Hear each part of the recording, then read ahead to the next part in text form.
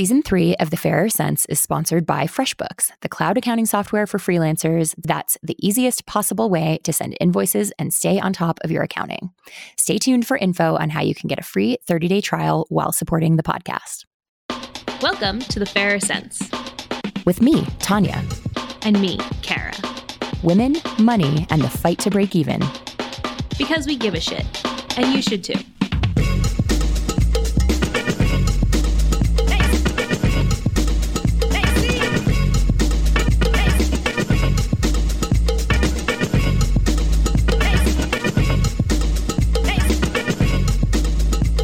Episode, Personal Responsibility versus Systemic Realities.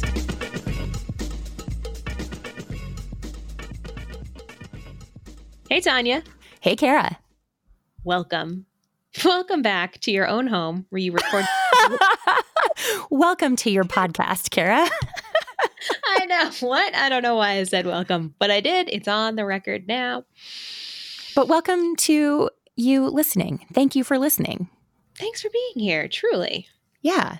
I think we don't address the listener directly enough, but I would just like to say it's so awesome to be wrapping up season 3 of The Fairer Cents. The fact that we've been able to have 3 seasons of this show is really a testament to you for listening. So thank you. It really is. It's been a wild ride in some ways, and in other ways, it is truly just us sitting in our homes talking into a microphone.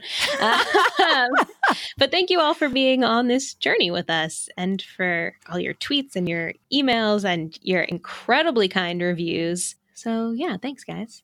And today, to wrap up season 3 of The Fairer Cents, we've got a big, juicy, controversial topic that we've both been dying to talk about that I think folks who've listened before will know is right in the wheelhouse of what we talk about here on The Fairer Cents. But we're taking on the idea of personal responsibility versus systemic barriers or systemic realities, which is, I think, a dichotomy that we'd probably disagree with entirely, but it is the way that a lot of folks who really cling to that bootstraps narrative set things up, that either you are a victim of your circumstance or you are the captain of your own ship, and that you cannot be both.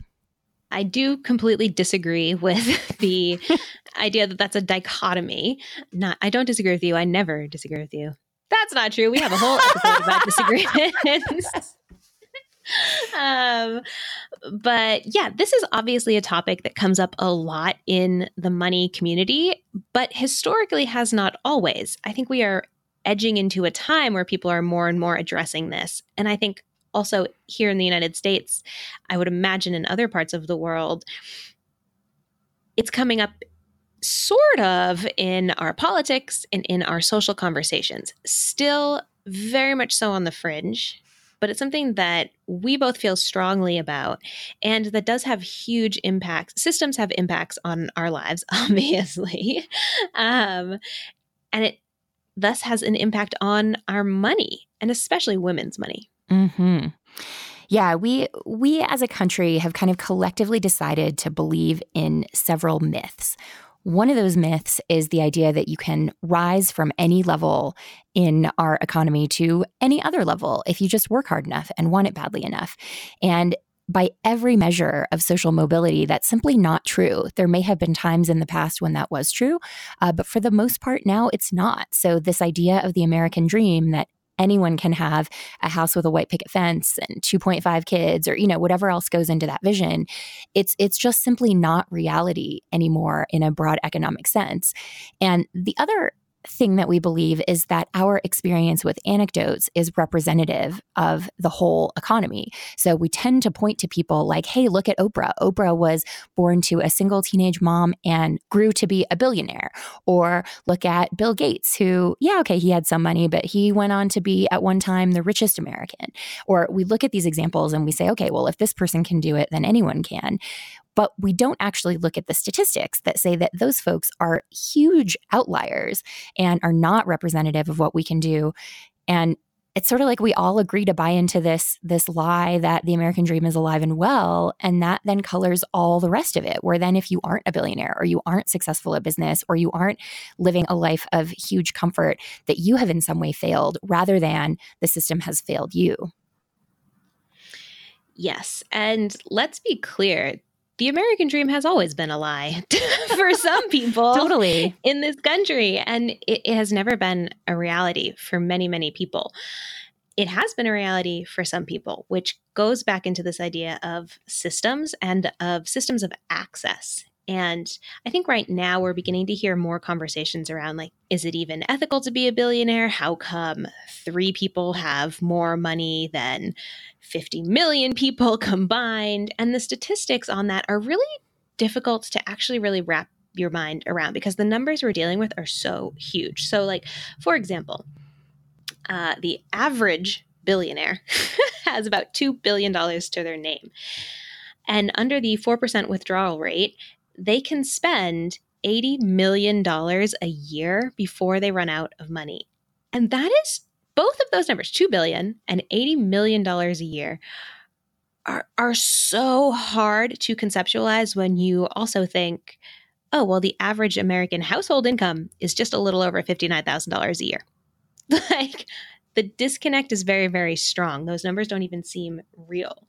And the way that number also breaks down in an interesting sort of manner is that what to people like you and I is $1 to a billionaire is $1,355. So when we think about who has money and how much they actually have or how little they actually have and who has access to those systems and how that affects our day-to-day lives, we're really working within a context that it really is hard for our brains to kind of grasp onto.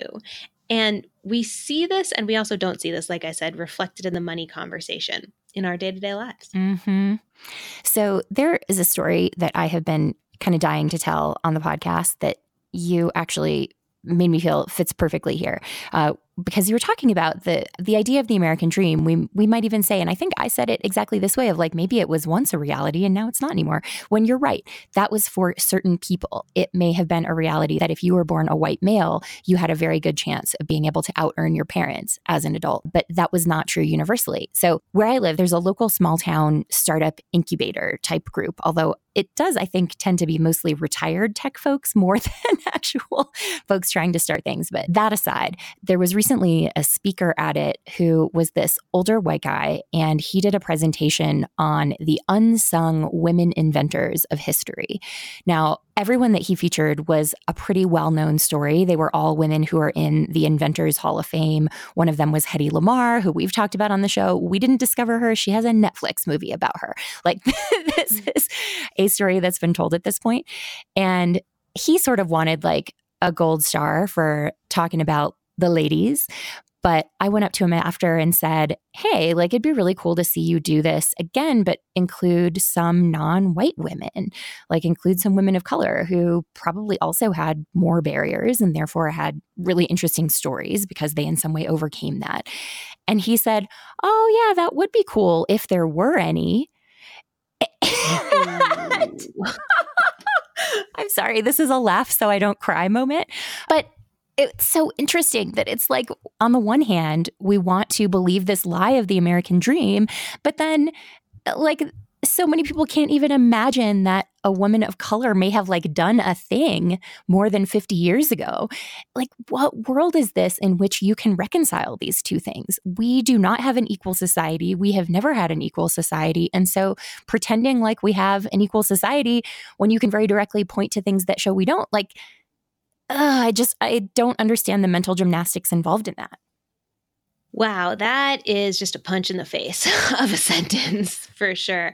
We get really stymied in our own experiences. I was at a meeting earlier today where I was asked to be a speaker at an event, and they were running through the other speakers.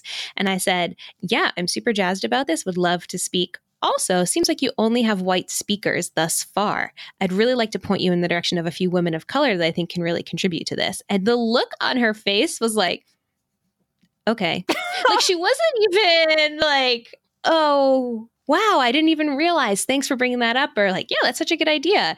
She was just like, I've clearly like hand selected the people I want to speak here. And so then I followed it up with, you know, if you're just really leaning on your own personal network and your personal network is a lot of white people, it's hard you have to have someone kind of like push you beyond that. So I just want to like kind of advocate here. And she was like, yeah. She warmed up to it. But I was like, whoa, taken aback. And I think that's another thing that again ties into this idea of personal responsibility and systemic realities and challenges and just truths, which is this idea that the people that we surround ourselves with, or the people that we admire, or the people that we see a lot are good people, and the people that we don't necessarily see or that maybe don't hit certain markers that are important to us are bad people or unimportant people. And I think we see this also really reflected in how we talk and think about people with and without money.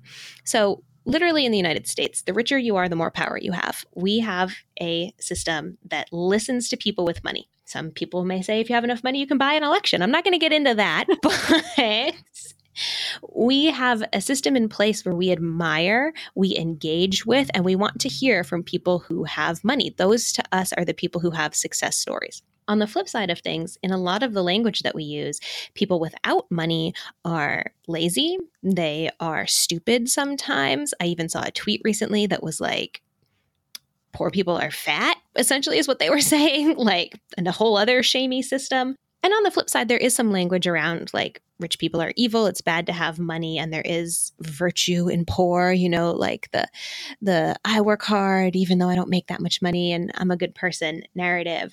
But when it comes to actual power in the United States, the more money you have, the more power you have. And this idea is really strangling us. It also really closes the door on even having conversations. If you believe that people without money are not valuable people, they're not worth listening to, you're not even going to hear their thoughts or concerns or challenges. And if you think people who have money are good people, you're not going to be able to hear, hey, maybe it's a little fudged up that we have a system where 3 people can have more money than half of the rest of the United States population. You're just going to be defensive right away about that. Completely. And we have 2 great interviews lined up today that are going to look at some of these questions from a statistical point of view and from a more narrative one in terms of the stories that we tell each other and tell ourselves about money. But it is always just such an important reminder that we all essentially live in bubbles. And some of those bubbles reinforce more productive thinking than others. But to your point about the woman selecting speakers, you know, she's looking at her networks and saying, well, I picked the best people. And it's the same as when we hear people say, well, yeah, no women are blogging about money. And we're like, oh, we're all freaking here and you just don't see us. But the fact that you choose not to see us doesn't mean we're not here. These are all examples of bubbles in action. And it's really up to each of us to force ourselves out of that sometimes, even if it's uncomfortable.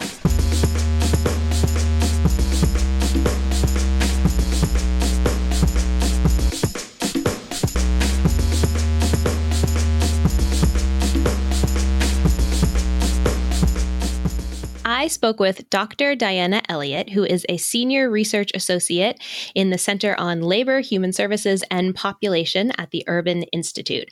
She and I had a really interesting conversation about, yes, personal responsibility and systemic challenges, but also economic mobility and how people even talk about personal responsibility. Having done qualitative work with low-income families, people want to be personally responsible, right? They want to work. They want to support themselves. They want to make sure that their kids have a good life, and they want to do it on their own. So I always find it funny that the discourse is about people wanting to sort of like not do hard work and not be personally responsible, when in fact, that's not at all the case if you talk to people who are low income. At the same time, we've created this system that doesn't have a whole lot of supports for people who need them, right? So you have people who want to do all the right things, but one financial emergency or blow, and they're back to square one. And so it's this challenge to help people stand on their own, be more self-sufficient, while also making sure that we have appropriate fallbacks for them.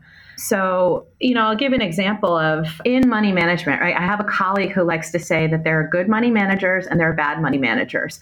But you'll find some of the best money managers in a low income neighborhood. You'll find some of the worst money managers in a high income neighborhood. And she says this because there are some people who are just terrible with managing their finances, right? At the same time, you have a lot of people who are really good at managing their finances. They take that personal responsibility, and yet they're in such a financially precarious state because of the system that they're one financial emergency away from sort of falling off. So I like to give this example of, let's imagine a single mom who needs to get her kids to childcare, who needs to get to her minimum wage job at a superstore. Her car breaks down. This is a financial emergency where for most of us, we can just pull out our credit card and we can pay for that, right?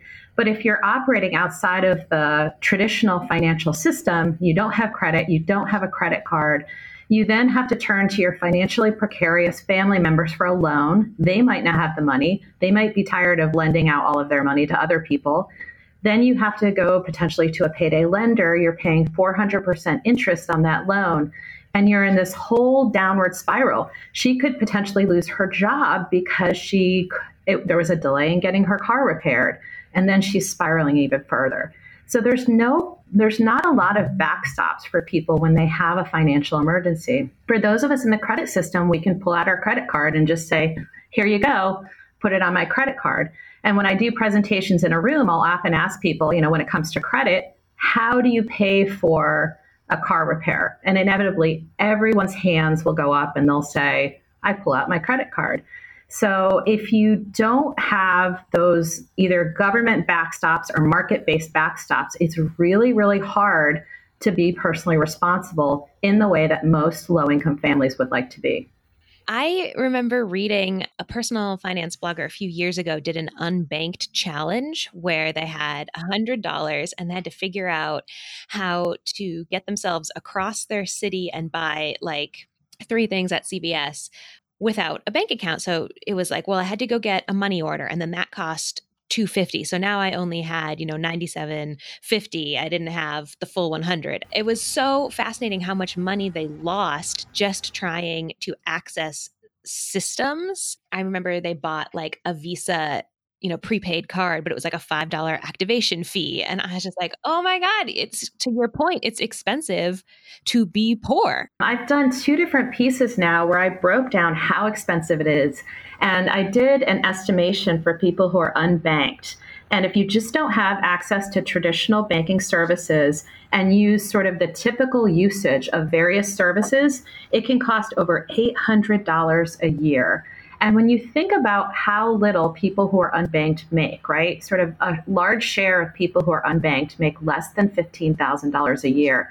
That is a huge chunk of their yearly income that they're paying just on the banking services that we take for granted. Similarly, if you don't have a credit score and you're operating outside of the credit system, it's really expensive. Or if you have subprime credit, which a lot of people in low-income communities have, I like to give this example of purchasing a $10,000 car. With subprime credit, you'll pay $4,000 over the course of a 4-year loan on that used car. If you have prime credit, it's only $1,000. So it's another way in which people who are low income or who operate outside of the traditional financial services institutions pay so much more to live than the rest of us. How much economic mobility is there really in the United States? We like to think we live in this meritocracy where if you just work hard enough and long enough, you will succeed. But what do the numbers actually say around that? We're not a meritocracy. Our country has really been built on this false narrative that people can pull themselves up by the bootstraps if they work hard enough.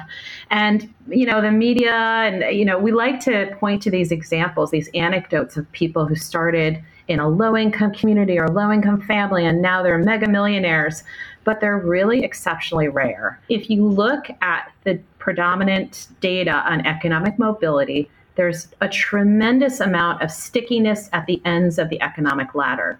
So people like to typically think about economic mobility in terms of, am I ahead of where my parents were at the same age? Will my children be ahead of me at the same age? And what we find is that if you're born at the top of the ladder, you tend to stay at the top of the ladder. If you're born at the bottom of the ladder, you tend to stay at the bottom of the ladder. So there's not a whole lot of movement. And even if you're born at the bottom and you manage to move up, you're not moving up that much. There's a lot of reasons behind that. We like to say there's no silver bullet for economic mobility. There's so many things that play into this. I'll point to a recent example. The college admissions scandal is just this great example of how far parents will go to ensure that their kids maintain their place at the top of the ladder, right? So you have parents of means who are literally paying to secure spots at elite colleges and universities for their children. And that is a really classic example of how people at the top can maintain their position at the top. Robert Reich, former U.S. Labor Secretary, tweeted out something a few weeks ago that he said, "This is a truly staggering fact. Wall Street bonuses totaled $27.5 billion last year," meaning 2018, which is more than 3 times the combined annual earning of all American workers employed full-time at the federal minimum wage. We can and must raise the minimum wage and tax the rich. I shared that on my Instagram account and people went nuts. Like, they are adding value to the economy, so why take them? Taxing the rich is theft. And I guarantee that absolutely nobody on my Instagram account is a billionaire. Exactly. But everyone thinks that maybe that opportunity will exist for them, right? So, and they don't, we have this real disconnect that, if we had a different structure, some of that money could go to benefit a lot more people, including them, right?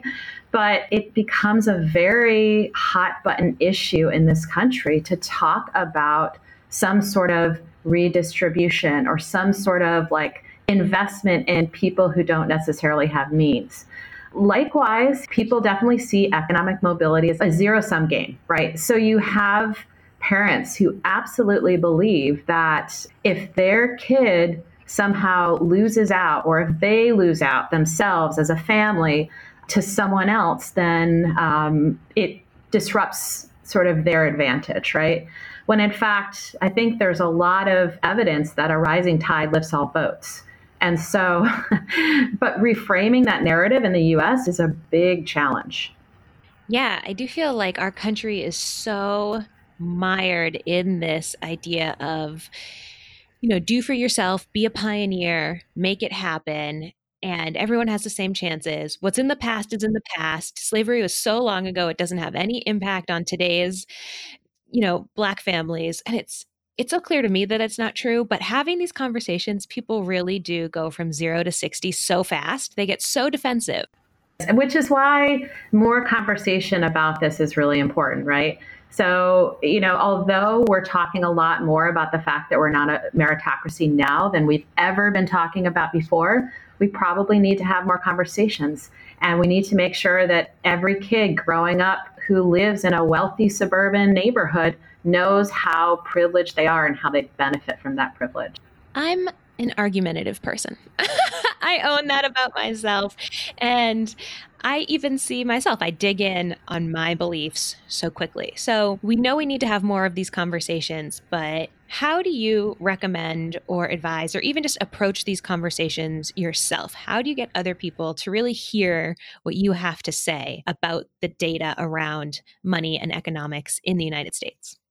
Yeah, I think the key is always to frame it in a vignette that they can relate to. So as we talked about earlier, right, framing the using a credit card to help you get out of a scrape vignette is really important because people have all been in that situation. They've all needed to use a credit card. So what if you don't have a credit card? That's a really important sort of teaching moment. Similarly, when you explain to people how expensive it is to be in poverty, that's really eye-opening. When I taught undergrads, I like to use the example of welfare and how much people actually get, if they're even lucky enough to get welfare these days, how much they actually get. And it was so eye-opening to the undergrads that I would share that data for, because they would say, I can't live off of that. And I said, exactly. Exactly.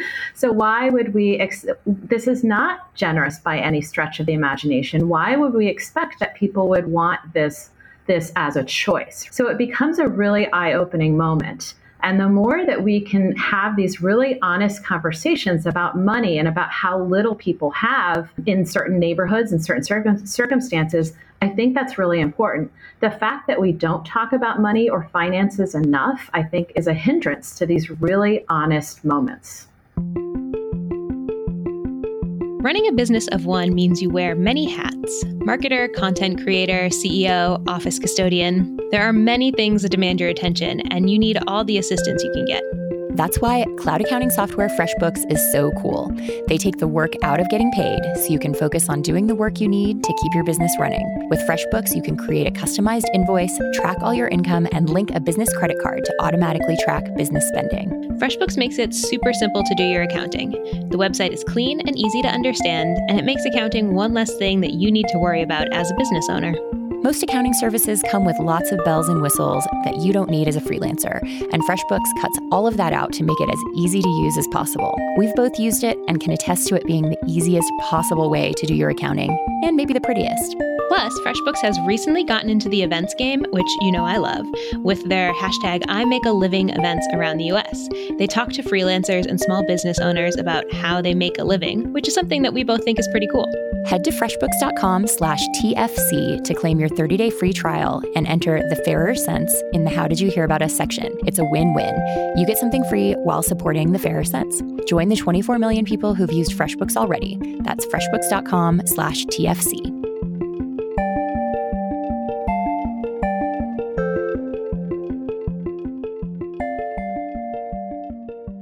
I talked to Charlotte Coles, who is a freelance writer writing about money for New York Magazine's The Cut and the New York Times. And, we're huge fans of The Cut over here.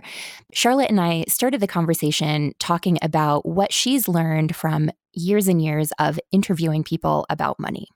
I've spoken to a lot of different people about money and their own financial backgrounds and their stories. And I have to say, it's really been, I want to say it's uplifting, but a lot of it is really depressing. There's just very little that a lot of people can do. It's very easy to lose footing financially. But if you start off with a certain amount of insecurity, it can be really, really hard to gain the ground that you need in order to actually not be wiped out very quickly and very easily. I'm curious on the other end of the spectrum, for folks who are doing really well, who are thriving in our super flawed economy, what's your sense of their recognition of their own role versus the role of supports around them, like whether it be their family or just society as a whole? Do you think that, to put it bluntly, like, do the rich people see the advantages they had, or do they kind of say, hey, I did this myself? There's a psychological bias called attribution bias. Humans have a tendency that when something bad is happening to them, it's because of larger forces. So say you lose your job, you'll be like, oh, I think it's because there's about to be a recession. People just aren't aware of it yet. And then when good things happen to people, they attribute it to their own actions. When really it's rarely that straightforward. Usually it's probably a mix of both. If you're already well off, it's really easy to stay well off. If you have some money that you can invest, then you will make more money. You see this all over the place where people who were born with certain advantages think that they are brilliant business people, and they're not necessarily. This was another interview that we featured with Abigail Disney, who is an heir to tremendous wealth. And she was like, yeah, it's really easy to make more money if you already have it. She was someone who really had a lot of self-awareness around her wealth. Everybody wants to believe that they create their own fortunes, right? People want to feel like they deserve what they have.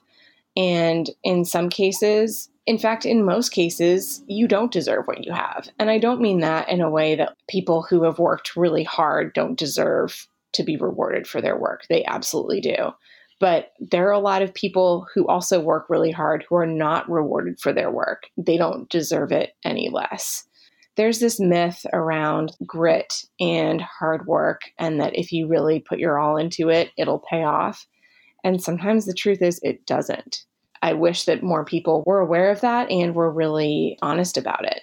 Yeah, I mean, one of the reasons I loved our conversation when you interviewed me for The Cut was that we could actually get into some of that nuance. Like, I know that I have disappointed other reporters who've said, okay, give us the secret. Like, how did you save all this money and what were the things you cut? I was like, no, we just earned more money. Yeah. And like, it is a hell of a lot easier to save money when you earn more. That's not a very good headline, I guess.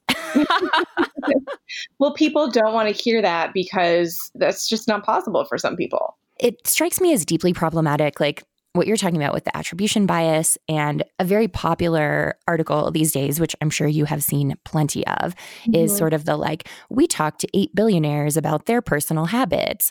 Oh And my God. yeah. And so let's all like get up at 4 a.m. because like these 8 white dudes who have a lot of money all said this works for them. Yeah. When, you know, we're not recognizing the survivorship bias in there, the fact that like probably millions of people have tried exactly the same thing that those folks do and it didn't work, but we're only talking to the ones for whom it did work. And it feels like a lot of that stuff, especially really idolizing the super wealthy, perpetuates a lot of these myths in really hurtful ways, like helping to reconvince us that it's all about what you do as a person and not what society sets you up to do or generational wealth sets you up to do. And as someone in the media, like, what do you feel like we should be doing instead? Is there a better way to help people kind of see the bigger picture and see the truth? It is so hard because you also don't want to be like, well, you should just give up. Like, there's nothing you can do because A, that's not helpful to anyone. And obviously it's usually the people who wind up getting interviewed for these types of things where it's like the one person who overcomes the odds and then becomes held up as this poster child for the fact that like, oh, if this one person ran away from home at 14 and is now like a bajillionaire, that's a severe outlier. And it does not mean that you should then run away from home or do whatever that person did to get where they are. I really just don't want to sell a false narrative. Like I think it's important to tell people's stories truthfully because most of them are very, very complex. So even if someone came from tremendous, tremendous hardship, sometimes it takes just one person in their lives who got them in the door for that internship. And then they happen to be in that internship when a job opened up that was the first step that they took that sort of like set them on this chain reaction. You know, these trap doors open sometimes if you're really lucky. And so that shouldn't be ignored. But at the same time, that's sometimes what it takes. And you can't create a trap door for yourself. Do you see where we strike that balance? Like, how do we tell stories in ways that help inspire people, but also don't do the flip side, which is shaming them if they can't achieve the same thing? Well, I think that there's also a more optimistic way to look at that, which is when you make it clear what people are up against, like some serious obstacles that are really outside of their control, it can help them feel less ashamed when they hit some of those walls. You never want to be like, oh, it's not your fault just because you are X or Y or Z. This is always going to be really hard for you and you're never going to get past this. It's more like you want to know what you're up against. You want to know exactly where some of these barriers are so that you can either A, buckle down extra hard, or B, just cut yourself some slack when you hit that wall. I like that. And I think that's a fair bit of what we try to do on the show. Like, I think there are those who will listen and say, oh, this is all identity politics. And we're like, we're just trying to help people feel seen in their struggles so that they know they're not alone in that. And like, this is a normal thing. And so if they're facing it, like, hey, that's a lot of us. I'm curious, if you were going to give advice to people who read financial content, who read kind of some of the narratives that you do, maybe some of like the money diaries on Refinery 29, that kind of thing, but who also maybe read the success stories, like here are things 6 successful billionaires do. What is a good way that they can be critical readers? Like, what are the questions they should be asking of themselves or pursuing further to say, okay, how can I better contextualize this to understand how it applies or doesn't apply to me? I really think that everybody lies a little bit about money. I don't mean that like everyone is like sitting around being like, well, I really do this, but I'm going to tell people that I do this. I think that everyone lies to themselves a little bit. And in telling their own financial stories, there's always going to be some spackling. Sometimes people just don't even think about some of the practices that they have that maybe make a big difference in the positive or negative category, just because it's so ingrained and it's either something they're really ashamed of or something they're really proud of, or just something that they neutrally do not think about. I think in talking about money, it's really important to always be aware that there is a lot of information that you're not getting when you are reading someone's story. It's also like self-perception, right? Like everybody always wants to think that they're doing a little bit better than they are. Or if they have like really bad habits, they'll be like, I used to do this, but I've gotten a lot better lately, when really they probably haven't. It's not a bad thing. It's a really good thing. People need to feel hopeful. That is an incredibly important part of getting anywhere. You need to believe that you're like on the upward trajectory. Obviously, you can't be positive necessarily what folks have lied to you about. And again, we'll assume that it's the self-perception type small lies, not that anyone is deliberately trying to deceive you. Yeah. But if you had to guess, do you think that there's a difference in what each group tends to lie about? One thing that's for sure, especially in the United States, we have such a culture of wanting to believe that, wanting like the bootstraps narrative to be true, and everybody wanting to believe that they created their own wealth and that they didn't have any advantages. And so I think that one thing that people almost always do is overlook the advantages that they have. A lot of people will say that they're really grateful and express a lot of gratitude, but I think you're never going to find someone who's like, I don't deserve what I have. It just happened to me. Everybody always wants to look at some causality between what they have created, how hard they worked, and what they have. As a society, we are starting to have more of a language and more comfort talking about hardship and systemic hardship. But I really don't think that we have a language and any sort of template for discussing privilege. There's just this missing piece where people with privilege don't know how to talk about it. And I think that, like, in my opinion, I think that we do need to talk about that more so that people without privilege can also understand that the things that you don't have are sometimes just as important as the things that you do have. And to be able to realize that, like, maybe if you're competing against someone who has all of these advantages and you lose, it's not because you did anything wrong. We should talk about privilege more. And I don't have the answer of how we should address it better. It hasn't caught up to the conversation about disadvantage. It has always felt like a huge contradiction to me that we as a country obviously value wealth. We put the wealthy on massive pedestals. We perpetuate the myth of a socioeconomic mobility, that anyone can get to any level if they just work hard enough.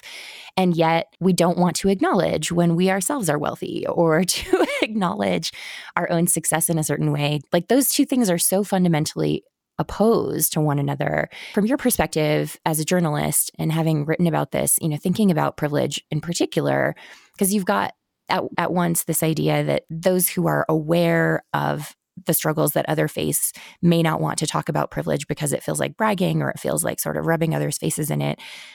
But then you have a whole group of folks for whom the P word, privilege, is like an accusation that you didn't earn this. You didn't do anything to get where you are. It was all handed to you. Yeah. For, that side of it, I mean, do you have any thoughts from being in this conversation every day of, like, how do we break through that? How do we help people see that this isn't either or? This is a question of hard work and advantages, or hard work and disadvantages. How do we sort of get people on both ends of this to a place of actually understanding each other? Yeah, that's a great question. I think a lot of people who have had privileges and are aware of them, first step, you have privileges. Second step is whether you are aware of those privileges. And third step is how you can really wrap your head around talking about those privileges without feeling like a jerk, or also just being really embarrassed. Like, a lot of people are straight up ashamed of the fact that they know that they have not had to work as hard for what they have as a lot of other people. That's an uncomfortable scenario. And you live every day of your life being like, is this me, or is this all of this stuff that I had going for me that built my momentum here? That coupled with like a very understandable level of anger towards wealthy people who have not shared the huge advantages that they've had with other people can create a huge disconnect. Not only do people not want to talk about their financial advantages, but a lot of times they don't even want to be around people that would make them aware that it was apparent.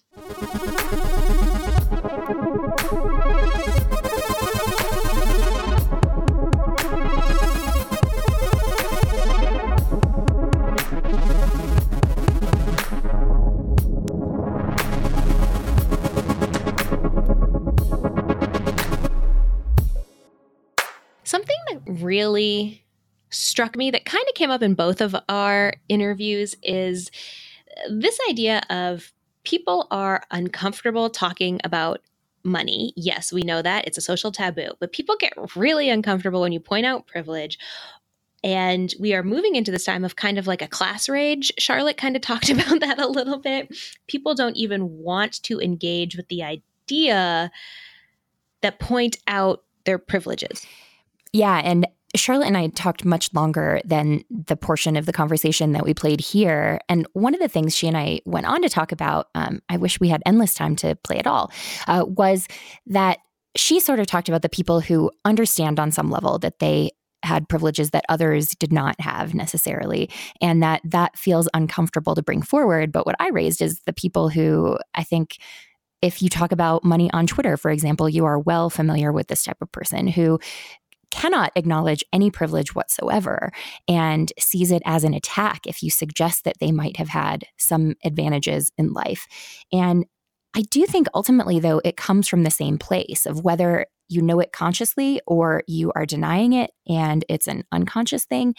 It's ultimately about avoiding discomfort and avoiding having uncomfortable conversations or having to say to yourself, like, hey, I accomplished this stuff and that's great and that's valid, but it has a little asterisk next to it, which is to say that someone else might have worked just as hard as I did, but didn't get as far. And again, that's not undermining the accomplishment. It's just saying that, everything is in context. And I think in order to get past the money taboos and all of the myths we perpetuate because we can't talk honestly about money, we have to be willing to be uncomfortable. We have to be willing to have discomfort in these conversations. And that's sort of against human nature. It's like if we can avoid discomfort and keep things easy, we'd usually rather do that. Yes, I'm an 8 on the Enneagram, and one of my biggest fears is pain. And I hate pain. I hate being uncomfortable. It's so awful. That's every human ever, like you said. I think, too, about something that Toni Morrison said, and that came up on episode 24 with our guest, Cord Jefferson. Toni Morrison said, "Who are you without racism?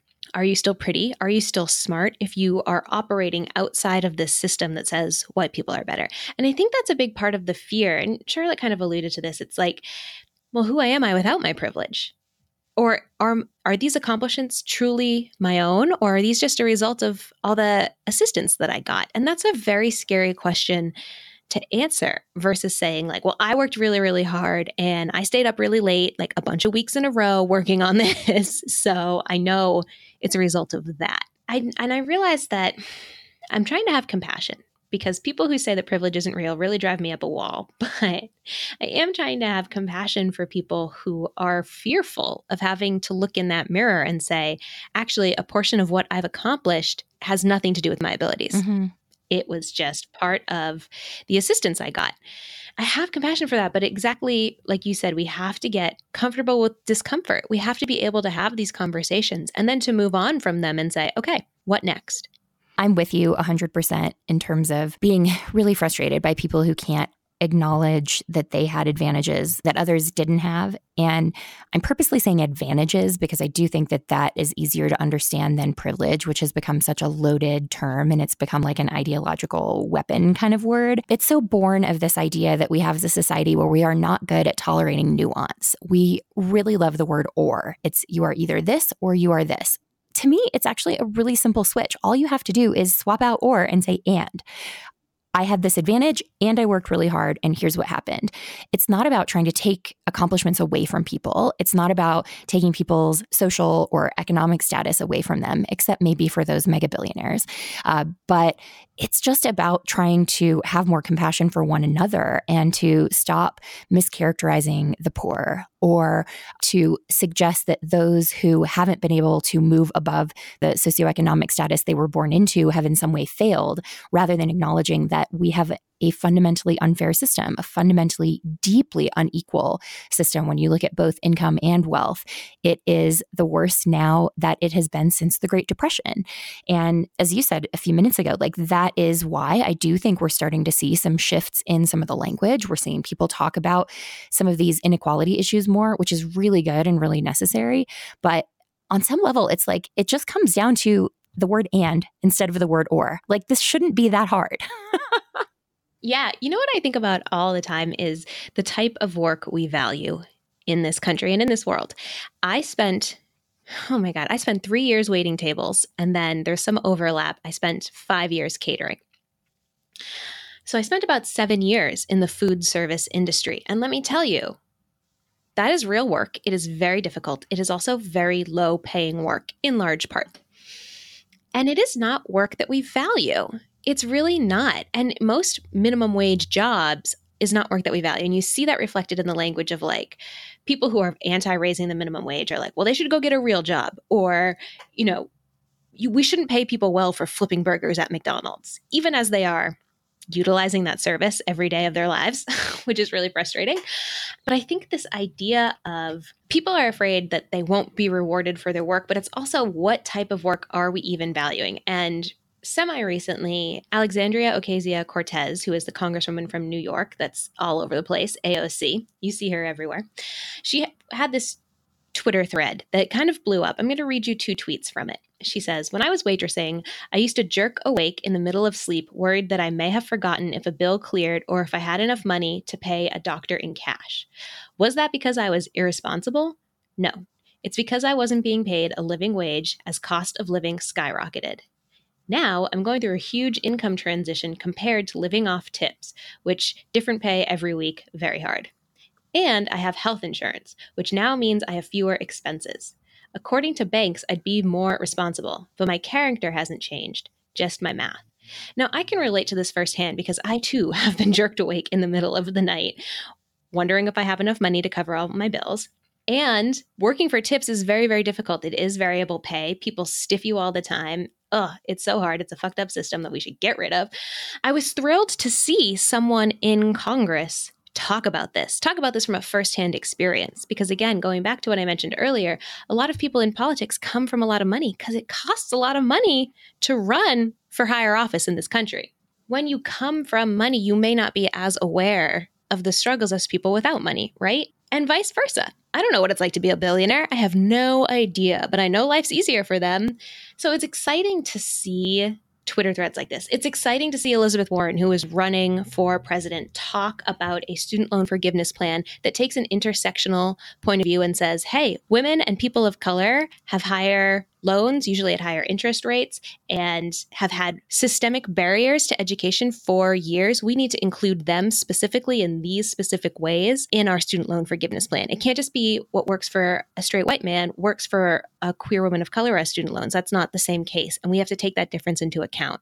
It's really, really, really exciting to see these conversations happen. And I hope that change will come from them, but we need more people to get in on this conversation. I mean, the super fucked up thing about that is like, there's probably going to be some like old conservative white dudes who are like, yeah, AOC is an example of social mobility. Look at her. She was a waitress and now she's in Congress, as though she's not a massive outlier. But obviously I agree with you. And that's like what I was talking about with Charlotte, where for us, the secret of saving more to retire early was earning more. It wasn't figuring out some magic silver bullet that doesn't exist of how to save money. It was when you have more money, it is easier to save money. Yeah. Oh my gosh. I think about this. I think about so many things all the time, but I often think about my own debt payoff story because in some ways that is a classic bootstrap story, right? I was like, I want to pay off my debt. I'm going to work these 5 part-time jobs 7 days a week. I'm going to push myself. I'm going to ask for a raise from my catering company, and I'm going to funnel all that money towards debt. I'm going to live super frugally. Like, let's do this. It's such a like libertarian victory in so many ways. In other ways, a different viewpoint is it's super fudged up that I had to work that hard, that I had to even go through that. In other ways, it's also a highlight reel of privilege.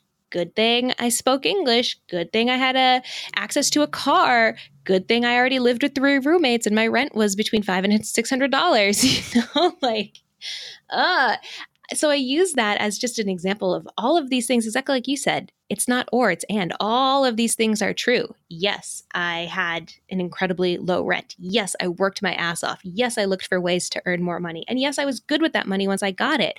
All of these things happened at the same time.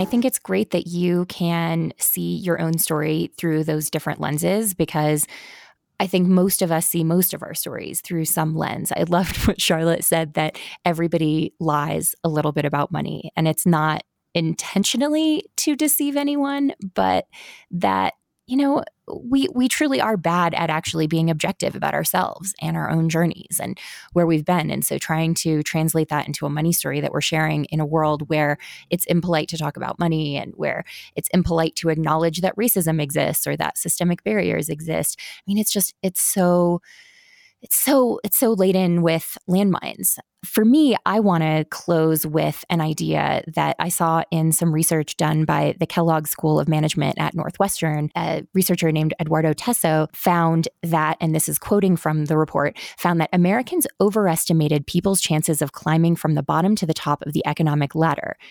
He also compares this to Europe, which I found really fascinating. Quoting again, meanwhile, Europeans underestimated the probability of rising out of poverty.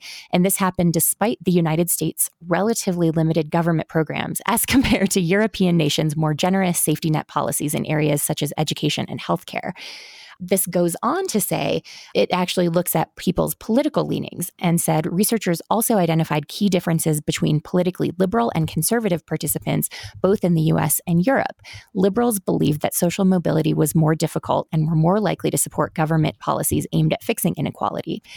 Conservatives tended to lean the opposite way, but among conservatives, those who considered it hard for poor people to rise into the upper or middle class did not favor government intervention any more strongly than did conservatives who felt differently, perhaps because they believed that policymakers would botch the job. So their big conclusion here is that simply giving conservatives more information about low social mobility in the United States is not likely to work. Instead, politicians need to show these voters that the government can be trusted to carry out effective solutions, which to me feels super insurmountable. No longer quoting, this is me. But like, that's very depressing to me, that fundamentally even having this conversation about social mobility and the lack thereof, the fact that people are likely, especially if they're born at the ends of the spectrum, they are likely to stay there, which is not to say it's impossible to break out, but we're just talking about statistical likelihood, that is not enough on its face, that you have to actually establish trust in government in order to get people to want to address those gaps. That feels a whole lot harder than simply sharing facts with people. But I mean, I suppose that's sort of the post-fact fake news world that we live in. Oh my gosh. Ugh. Post-fact world. What a sad place to be. Yeah, well, it's like we've mentioned a few times throughout this podcast and in my conversation with Diana, you know, people, they tend to double down on what they already believe, which it's such a hard thing to argue with, or you can give someone all the facts and figures, and if they just don't want to believe it, or if it's too much of a threat to their worldview, they will just simply choose not to believe it. I recently watched the Netflix Flat Earthers documentary. Oh my gosh, so worth a watch, but so horrifying. So worth a watch. Definitely, like, you could see one of the characters, I guess he's not a character, he's a real guy out there, but one of the people on the show, he's the guy who runs the largest Facebook group for Flat Earthers. At one point, he's saying, you know, Flat Earth is just kind of like the tip of the iceberg. And like, you know, they want to like have us shoot up our kids with like all these vaccinations, and they want to like steal our guns. And he goes down this kind of rabbit hole. It's very brief, but he like ties together all these conspiracy theories, and you realize, oh man, This is, to me, the idea of the earth being flat is humorous. I'm like, it's like a harmless conspiracy theory. But then you begin to see these people start here, and then they piece together all of these things. And then they end up with this fringe belief that is gaining steam. And you really see, okay, and that person's voting, and that person's running for office, and that person's getting elected into the judiciary, or that person is a member of the police force. And now their belief system is part of the system. And that's where we have fudged up problems. Ultimately, what I strive to do is think to myself, what are the decisions I'm making? Who am I surrounding myself with? How am I talking to other people? And what is the work that I am doing? And finding other like-minded people, such as yourself, Tanya, here on this podcast. I think we do great work on this podcast. I think we raise a lot of issues other people aren't raising. I think we talk about things in a way other people aren't talking about them. And I think we are seeing real ripple effects. Change is possible, even in the face of overwhelming odds. It is. It also can come down to a really simple question a lot of the time. And the question that I try to ask myself, which I'm not perfect at this, but I try to say, is my personal experience likely to be representative? Or is there a chance that I have had a different experience from what some folks have had? And the answer is usually the latter. Not that I'm not representative in some ways, but, I think we just need to accept collectively that people have different experiences in life, and we all live within these bubbles. And just because everyone in your neighborhood or everyone in your social circles or everyone at your company that you work with seems pretty similar in this way, that doesn't speak for everybody. And someone who is a recent immigrant or doesn't speak English or is a person of color or is in a marginalized religious community like Muslims, the way they're treated in the US now, any of those things, someone who's disabled, you could have a million different factors, or even just growing up in a different geographic area. We see huge differences in social mobility by geography. All of those things are ways that people can have a very different lived experience from your own that almost stand alone from money. And just learning to even accept that and acknowledge that and show a little empathy, I think would take us a long way.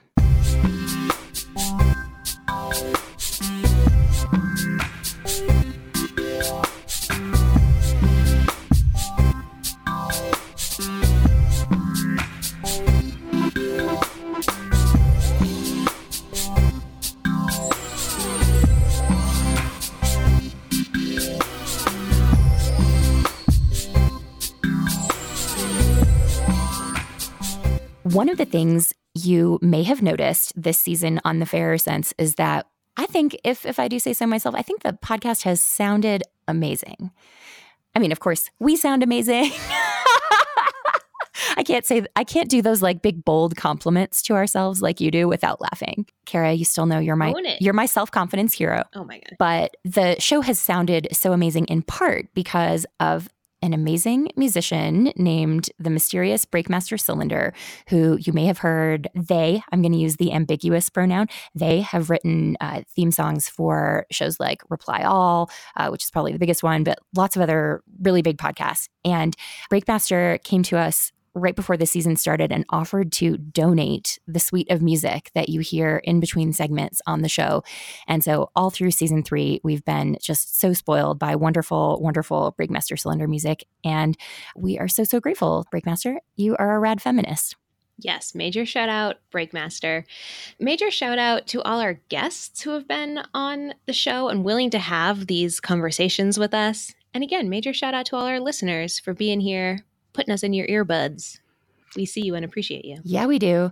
It's a funny thing because a lot of folks who go on podcasts are looking to talk about a project they did. I just went through this with releasing my book, Work Optional, with trying to talk about the book. And we recently had a documentary crew in here and they just wanted to talk about our life. And I was like, I'm only doing it if you'll feature the book. It was very blatant, but someone wants 3 days of your time. You got to be upfront about your terms. But I say that to say that I really appreciate the guests who've been willing to come on and not plug their stuff, but instead have conversations that are very hard and very personal. And I think folks have really put some amazing stuff out there this season. So if you haven't listened to all of season 3, I'm super proud of this one. I hope that you'll listen to all the episodes. I think we did our best work so far. And I think we're just going to build on it in season 4. Hell yeah, we are. Definitely send us any emails. You can tweet at us if you have topic ideas for season 4, but any email is just more organized. Sometimes I lose the tweets. I'm like, oh yeah. And then 3 weeks later, I'm like, what was that? I can't quite remember. I'm like an old lady with my tech these days. So it's also true that we are both trying to be on Twitter less. So we're still there. You can always tweet at us at Fairer Sense, but just know that we are both trying to not be on it nonstop. Yes. We are also on Instagram, where I am failing miserably at not being on it nonstop. And that is also at Fairer Sense. Really appreciate when y'all give us story shout outs and share your feels on podcast episodes. That's just really nice to see. Yeah, we already have some awesome episodes lined up for season 4. We're going to be talking about online harassment that women face disproportionately. We're going to be talking about promoting yourself and what that looks like, especially for women, where that's a more loaded topic. And we've got some awesome guests coming who you have probably heard of. So we're going to take a few months off and kind of like not do the podcast thing, but then come back to you guys in the late summer with some rad new shows. I'm so excited. Yeah, we're going to basically hibernate, create awesome stuff, and then come back and just throw it all up in your faces in a non-threatening kind of way. Oh my God, throw it in your faces. Make sure that you're subscribed to the show so that you get bonus episodes that we release this summer. And of course, so that you get the news about season 4 coming. And you can do that in any podcast player, whatever you use. Just hit that subscribe button. And y'all know that we love your reviews. If you are loving us, please, please, please leave us a review in the iTunes app. It's super easy. You can just tap the stars with what you think is appropriate.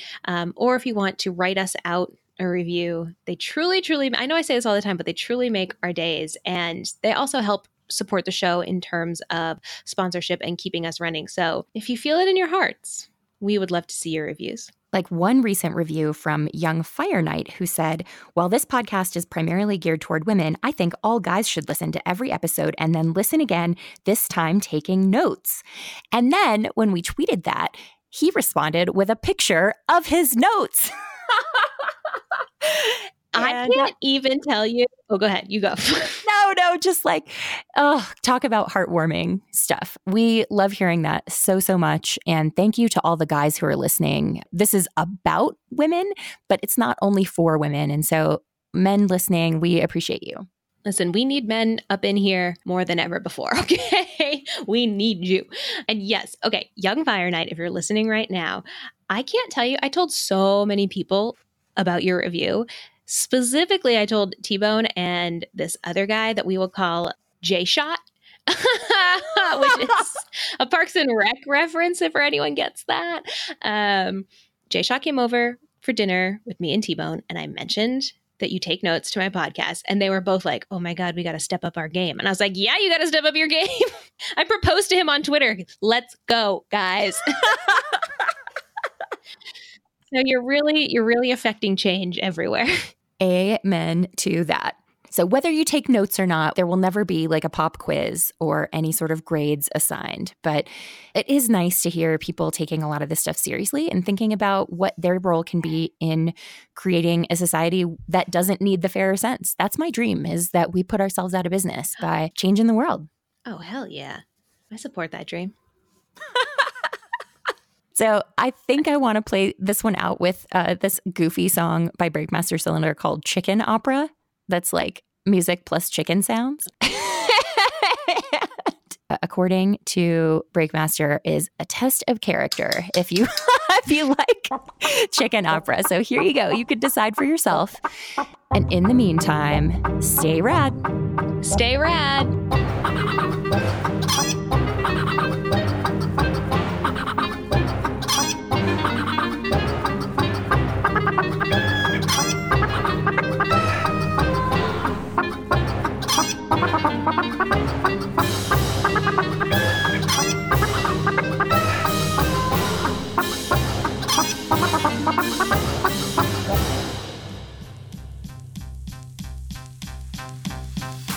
The Fairer Sense are Kara Perez and me, Tanya Hester. Editing by me. Our theme song is by The Insider. All other music appears courtesy of the generous and mysterious Breakmaster Cylinder. If you need music to license for your podcast or other project, check them out at breakmastercylinder.bandcamp.com. You can always find me at ournextlife.com and Kara at bravelygo.co.